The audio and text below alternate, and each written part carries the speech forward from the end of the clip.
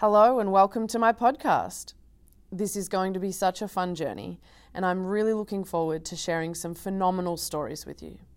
And it is my hope that these stories would leave you feeling encouraged, and that they would also challenge you to take action and inspire you to become a better version of yourself. When I think about the people that inspire me, I only wish they all had podcasts.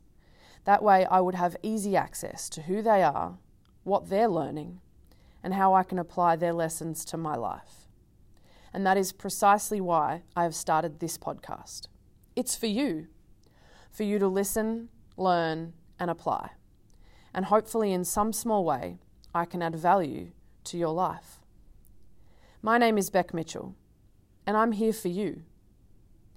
As some of you may know, I have recently represented Australia in the World Marathon Challenge, an experience that certainly changed my life.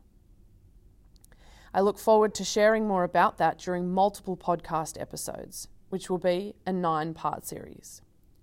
I will also be sharing lessons and stories from other areas of my life, including my work with disadvantaged youth over the past 15 years with Bridge Builders Youth Organisation. In the famous words of John C. Maxwell, change is inevitable, but growth is optional. Today we are faced with such a fast-paced world, and sometimes it feels hard to keep up.